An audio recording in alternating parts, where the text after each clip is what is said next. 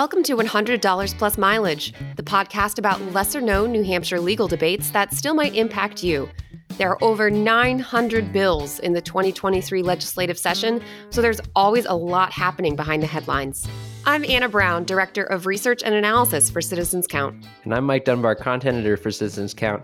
Today we have yet another bill that might sound boring, then takes a sharp turn into unexpected territory.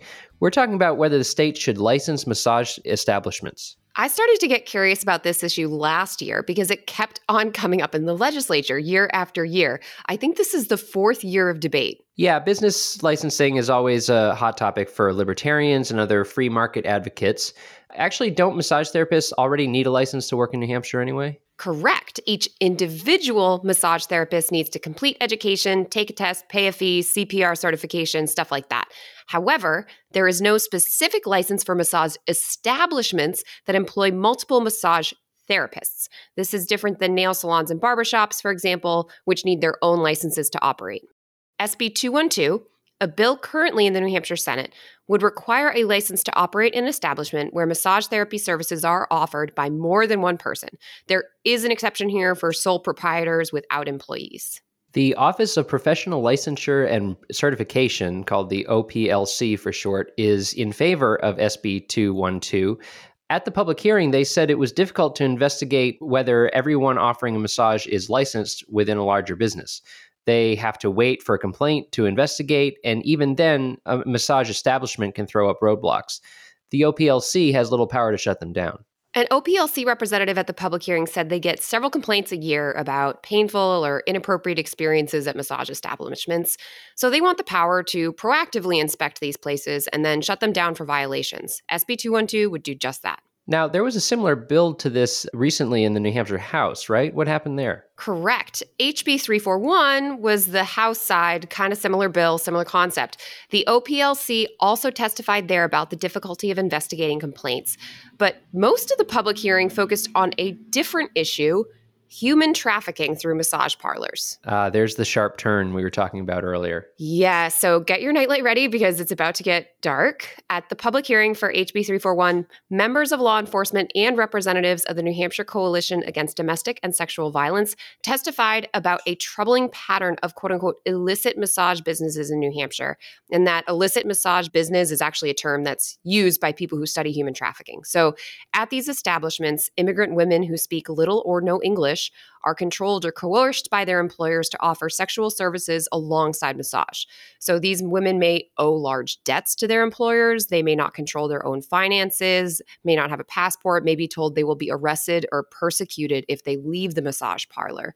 And I was surprised to hear how many of these places are suspected of operating in New Hampshire, as in potentially 30 to 40.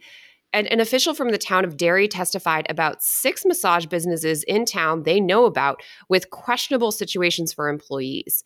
So the fire department has responded to alarms, for example, and found employees living on the property, which is not allowed. So they can shut down a business for that, but then the business opens up again a week later under quote unquote new ownership. Okay, that all sounds clearly illegal. So why are we talking about licensing these places? Why aren't the police just making arrests? It's very difficult to get victims to cooperate in these cases because they're afraid, isolated, and reliant on these business owners. So that in turn makes it very difficult to prove human trafficking is taking place. The law enforcement testifying in the House hearing said, sure, we might be able to prosecute some of these people for prostitution, but that would end up treating the victims like criminals instead of helping them get to freedom. Plus, a misdemeanor prostitution charge isn't much of a deterrent to the real bad guys. So their message was, we need to look outside the criminal justice system to combat human trafficking, and licenses are a new tool. Okay, but once again, how would a license stop a criminal enterprise? Okay, therein lies a big part of the debate. But first, I'll share how law enforcement and victim advocates answered that question. They said licensing massage establishments at the state level could make it more difficult to operate one of these businesses because you'd have to be more transparent about your operations.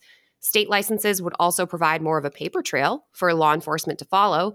And lastly, a licensing process might help victim advocates identify and contact potential victims of human trafficking. Okay, but if I'm running an illicit massage parlor, I'm already breaking the law. Why would I even bother to get a state license? I could probably come up with some other cover business that doesn't get inspected. That was one of the concerns of House legislators. Others worried this bill could put OPLC inspectors in potentially unsafe situations. And of course, this is all taking place when Governor Sununu is pushing to streamline the OPLC and ease licensing requirements across occupations. When you take out the human traffic piece, that's exactly what this debate boils down to. When do business regulations become an undue burden on small businesses? For the House of Representatives, licensing massage establishments is a step too far. They voted to kill the bill on Valentine's Day this year. The vote was fairly close, 184 to 171, but since Republicans have such a narrow majority in the House this year, almost every vote is that close. We started this podcast talking about a Senate bill, though, SB 212. Where's that bill at? The Senate has yet to vote on SB 212, and that public hearing, interestingly, didn't talk about human trafficking. So the debate over licensing massage establishments continues. That bill will come up before the Senate, and if they pass it, it'll go back over to the House. So if you have an opinion on SB 212 and massage business licensing, reach out to your elected officials. You can find who represents you by going to citizenscount.org and clicking Elected Officials in the navigation bar. And if you're not sure what to say, check out our tutorial on how to contact your legislators. Visit citizenscount.org/how-to, and you can find tutorials on how to contact an official, how to speak at a bill hearing, how to write a letter to the editor, and more. That's citizenscount.org/how-to. Or just go to our website and click on Advocacy Toolkit in the navigation bar. Or that. All right, it's time for our closing segment, Only in New Hampshire. Anna, what trivia do you have for us today? Since I learned about human trafficking in New Hampshire this week, I wanted to look for some other lesser-known criminal story in New Hampshire. And somehow I ended up at a story, have you heard of the Devil Monkey of Danville? Oh my, no. Okay, so back in August 2001, the Danville, New Hampshire fire chief was driving on Kingston Road when a monkey bounded in front of his truck.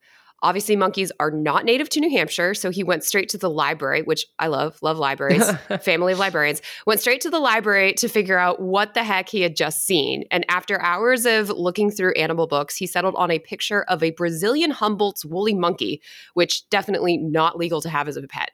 So maybe he was seeing things, but no, he was not the only one in town who reported an encounter.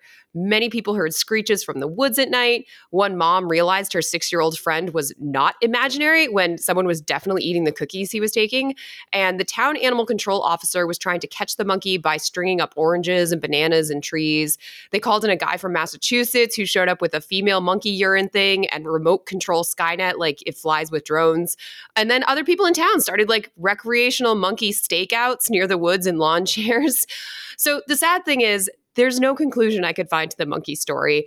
They were going to have an NBC crew come in and do interviews with everyone in town, and this was right before September 11th. So the story just kind of evaporated because everyone was like, wow, there's more important things than random monkeys. So I can only assume the monkey was recaptured by whoever brought it to New Hampshire, or more dark possibility, it might have died from the elements when it got cold.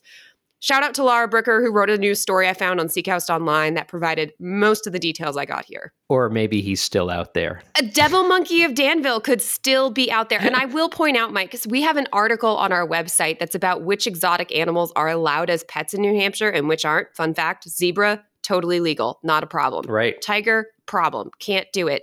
And that is consistently one of our most popular articles on our website. And we will get at least one person a month sending us an email being like, so I have a monkey. Can I have a monkey? And I don't know what to do with these people. So you're correct, Mike. Devil Monkey of Danville could still be out there. Wow. I mean, this sounds like the follow-up to Cocaine Bear is what I'm seeing. Except I think New Hampshire, it wouldn't be Cocaine Bear. It'd probably be something much more depressing like Heroin Monkey, which just, it's dark, Mike. Yeah, that's true. I don't want to go down that road. We were trying to get away from the darkness, Mike, and it's dark again. Yeah, exactly. All right, well, let's wrap up this episode of $100 plus mileage, but you can find more information and episodes at citizenscount.org.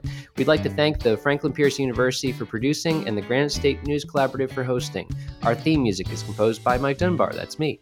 Lastly, we thank you for giving us a listen and thinking about how you can be part of what makes New Hampshire by the people, for the people. I'm Anna Brown. Jump the gun, sorry. You were just really excited to introduce yourself. I don't know why I did that. Oh my God, that's never happened. All right.